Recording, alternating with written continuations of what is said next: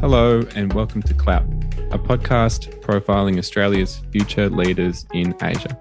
I'm Brodie Burns-Williamson. And I'm Lucy Dew. Thanks for joining us. So each week, we talk to Aussies making an impact in their community to learn about the dash of language, the pinch of culture, and the blind luck that led them to where they are today. We ask our guests to take us on their journey to Asia capability by sharing with us their choice of food, song, show, and person to help us understand what being an Aussie with clout is all about.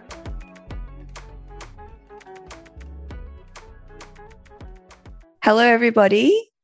My guest today is Frances Goh, a friend and fellow community builder who, similar to me, is passionate and committed to empowering women in business, entrepreneurship, and leadership. Frances is an innovation expert, serial entrepreneur, and champion of women-led businesses. She has built businesses and startups, mentored founders, and is truly passionate about solving the problem of the gender gap in business and entrepreneurship. Frances graduated from the University of Melbourne with a double degree in commerce and arts with quintuple majors, two of which were Chinese language, Mandarin, and Asian studies. With an extensive experience in her career across investment banking, consulting, education, and more, Frances is currently the Chief Community Officer of One Roof, a community of women leaders and entrepreneurs. Today, we asked Frances to take us on her journey to Asia capability by nominating a food, a song, a TV show, and person that help us understand what being an Aussie with clout is all about. Welcome, Frances. Hi, Lucy. It's great to be here. Thank you so much for having me. Oh, well, before we get into your nominations, can you first just tell us a little bit about your background growing up across, Australia and Asia and globally? Absolutely. I'd love to. So I was born in Melbourne to Chinese Malaysian parents. And growing up, I also lived for part of my childhood in the Philippines from the age of 6.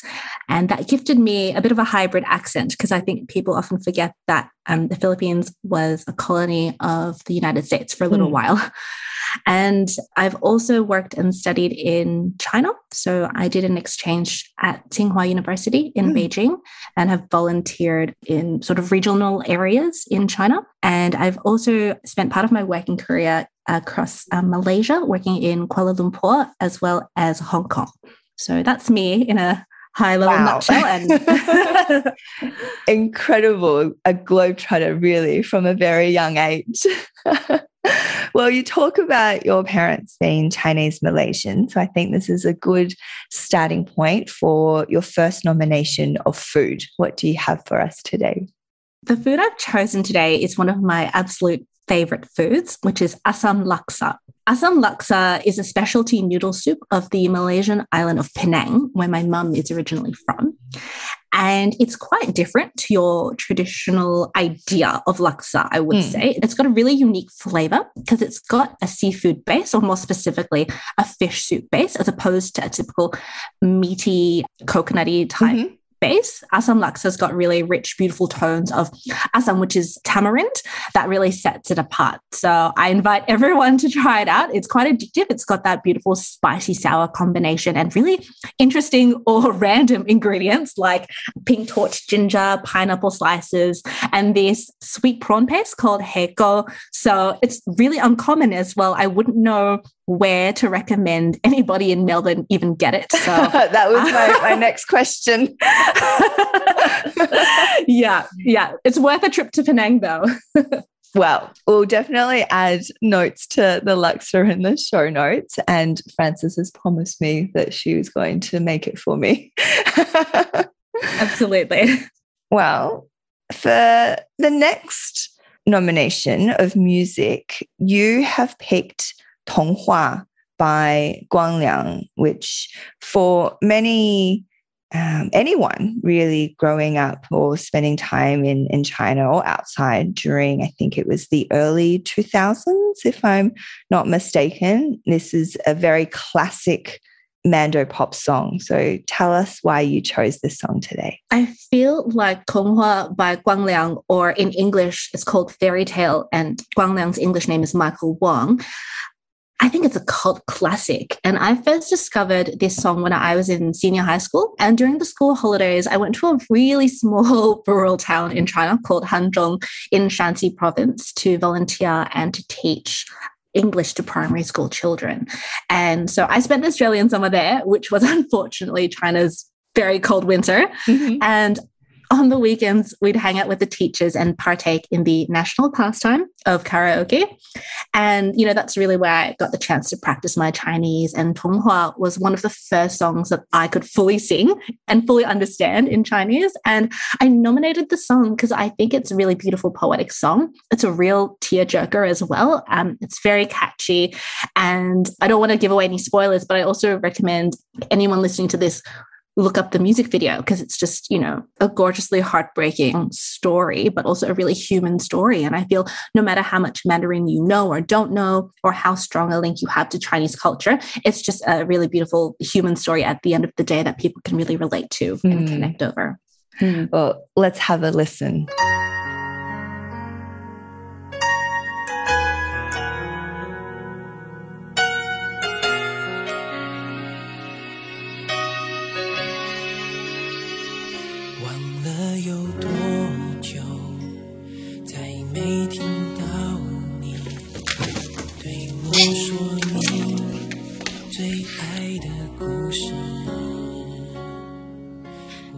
When you talk about the song, actually, Fran, it reminds me of the first time I actually watched The Lion King when I was 5. And at that point, I couldn't speak any English because I just moved to Australia. And despite not being able to understand anything that was said, and I feel as though I can give spoilers for The Lion King. So when Simba's father, you know, dies, I was in tears. And I feel, you know, certain songs or movies and scenes, it doesn't matter whether you can understand the spoken word, really. Some of those emotional connections still, you know, kind of transcends across different cultures and languages. Absolutely. I couldn't agree more. Yeah. I do want to ask about your time in Hanzhong, because when I did look it up, it is literally in the middle of nowhere. It's about probably in between Xi'an and Chengdu. What kind of prompted that location, and what made your parents send you there over summer? Yeah, so this was the location because my Chinese teacher in high school had a friend with a connection to the school there. And so I went with my sister and a friend of mine who was also studying Chinese at the time. And we literally lived on campus there and got to know what it was like to live in rural China. And we had to get around, you know, we were forced to use our Chinese. And my parents sent us there because mainly to learn Chinese. Chinese or Mandarin is my second or third language. And so I feel like I've constantly been studying it. I really enjoyed studying it as well. As an Australian-born Chinese, I went to Chinese school on the weekends and was one of the very few people who actually enjoyed it, I would say. Yeah, bit of a nerd, and love learning languages. And I've always thought that, you know, learning to write the characters is absolutely beautiful. It was actually a bit confusing for me because I first started learning Chinese when I was in the Philippines, actually.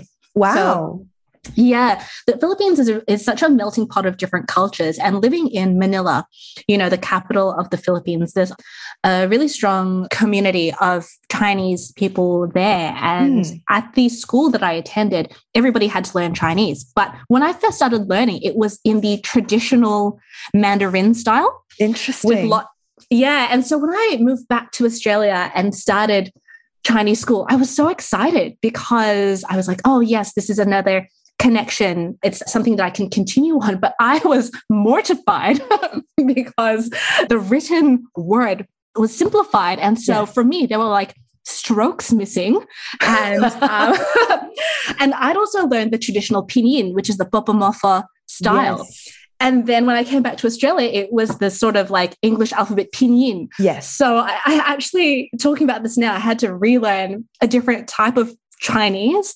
And Wow. I think I was lucky to be at an age where, my brain could switch over, but I think it'd be much harder if I was an adult Absolutely. now.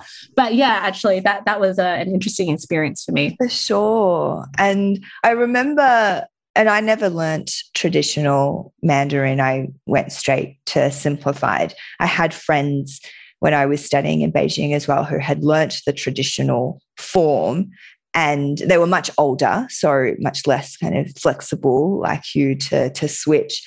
But the rules are very different. It's not simply taking away strokes. It's quite, inconsistent. And there's a lot of history about how it, became simplified as well.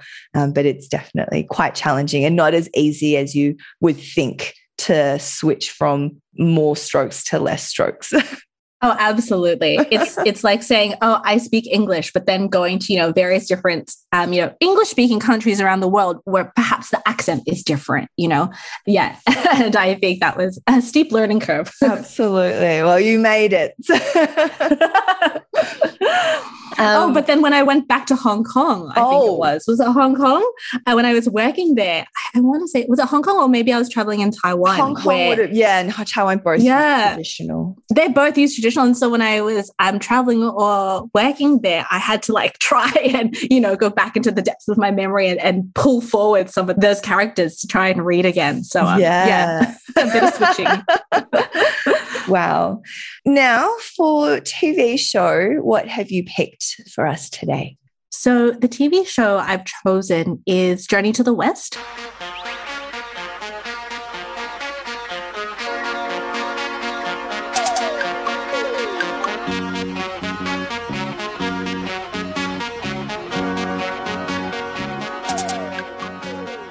Which features the famous Monkey King or Sun Wukong.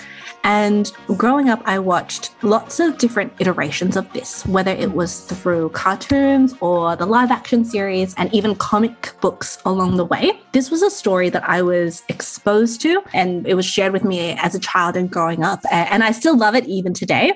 So for anyone who doesn't know, I'll just quickly share the storyline follows, a group of characters who go on lots of different adventures. And technically, I think from memory, it's something of a pilgrimage. And so you've got this band of really unlikely heroes. You've got Sun Wukong, who's really cheeky Monkey King, who can do magic. And then, you've got this Zhu Bajie, who is also known as Pigsy, I believe, who's like this half animal, half human. And then you've got a couple of other characters, and they all go on different adventures. And I chose this because it is the first thing that comes to mind when I think of things that I watched or was shown growing up. But now thinking about, our conversation, I've realized that it was my first foray into Chinese folklore and folk religion. My first exposure to Chinese mythology, but also different philosophies like Taoism and Buddhist theology. So it was, in hindsight and looking deeper into it, pretty complex material. But, I just loved it at the time for the costumes, the quirky characters, and the martial arts. We can't forget, the kung fu. So yeah. Yeah, exactly. And one thing that we chatted about before this episode is how reflecting, again, because I watched it as a kid as well, that there's actually a lot of themes that's quite cross-cultural and global in terms of the story and the morals, I guess, that come from it, which I think is quite interesting. Yes, totally agree. I was really fascinated to learn, for example, that, within Indian culture, they've got a monkey god as well called Hanuman. And, there are strong Indian ties to Buddhism and Buddha as well. So I really appreciated seeing how a cartoon that I watched growing up had those really beautiful ties, intersectional, cross-cultural, international, and really global links. And absolutely, in terms of the morals, I feel like the cartoon shared a lot of really important life lessons and philosophies growing up. So I have great appreciation for the show. Yeah. I'm curious to know, have you shown your kids this? I haven't yet. No, I haven't, but I absolutely will after this. They're definitely at the right age where I'm wanting to expose them to more Chinese types of shows. And it's amazing. I think, the exposure that they have to shows on YouTube is really fantastic because I'm definitely able to show them, a wide variety of cartoons, like Chinese speaking cartoons. But I will definitely be sharing this with them too. Great. And finally, who have you nominated for us as a person of clout? So the person I've chosen today is Natalie Tran. She's an Australian actress and comedian from New South Wales. And when I was thinking of who I would nominate for this person, I really tried to think of somebody who was local Australian, a woman of Asian descent. And Natalie Tran was the first person that I thought of because I followed her, I think when I was, in high school and university, and I followed her YouTube channel, which is called Community Channel. And growing up, I was constantly looking for role models, and I felt that outside of cooking shows, I really struggled to find people that I could relate to. And Natalie shared her life experiences and her culture, but also her Australian upbringing. And for me, that was really fascinating because she talked about a lot of, coming of age issues, which I think in traditional Asian culture that can be quite quiet or passive, or there are certain things that you don't talk about. She showed me that it was okay to speak up about some things. And coming from, I suppose, immigrant parents where hard work and education, the forefront of establishing yourself in a new country as a first generation, Asian Australian, the narrative of what it meant to look successful for me was quite narrow. So I felt like growing up, it was really important to study hard, get the good grades, get into a good university, and then get a good job. So for me, I feel like the first 20 years of my life was a lot of box ticking. And of course, I have no regrets because I wouldn't be where I am today without it. And I'm so grateful. And I have a great appreciation to my parents and, to the culture. And what that looked like, though, for me was doing my best to get into Melbourne University, which I was fortunate to get into. And then, being one of three things, which is either a lawyer, a doctor, or a failure. And so I picked the third one by going into investment banking. And so that led me to work in Hong Kong for a little while at Macquarie Bank. And for me, did not align with, I suppose, my passions and personality at the end of the day. And seeing people like Natalie Tran growing up showed me that as a young woman of Asian descent, there are other options, especially with the growth of technology as well. Being a YouTuber was not a career when I was growing up. But I know for my children, being a TikTok influencer is a legitimate career now. That is a thing.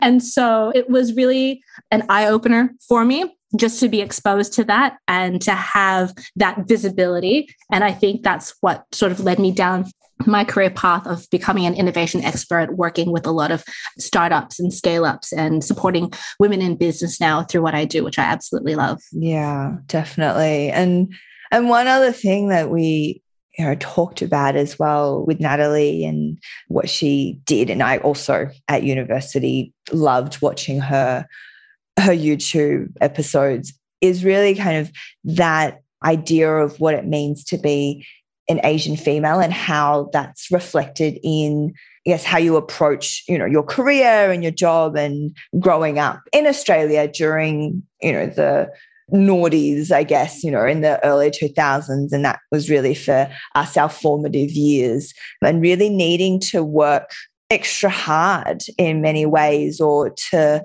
make an extra point to prove ourselves a little bit more. Do you feel the same? Absolutely. I think you've hit the nail on the head.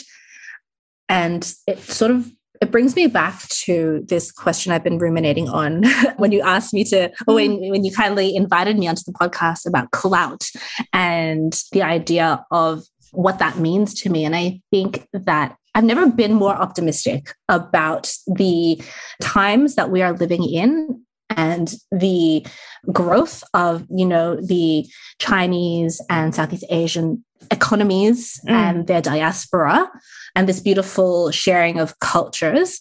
And I think it's a really fantastic time to be alive. And I'm so optimistic for my children growing up that perhaps being of Asian descent, and if and when they can speak Mandarin too, that will be, something that will be an advantage to them. Because for me personally, I did not directly feel that growing up.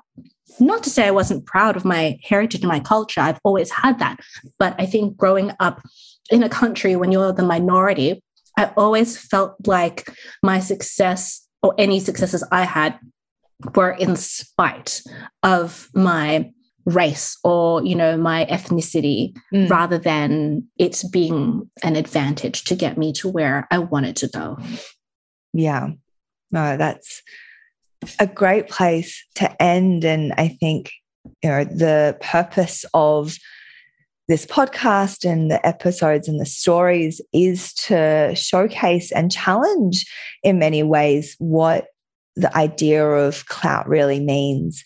And for Frances, as an Asian female growing up in Australia, she has been able to really advocate for women in the communities that she's run and really empower all women, in particular women from minority backgrounds and women of color, not just Asian women, in what they're doing. So it's definitely something that should be commended, and I'm very inspired by what she is doing. And I also love that she has been very visible in the space that she works and advocates for, and is able to bring her unique perspectives from her upbringing, from her education, from her career to the people around her.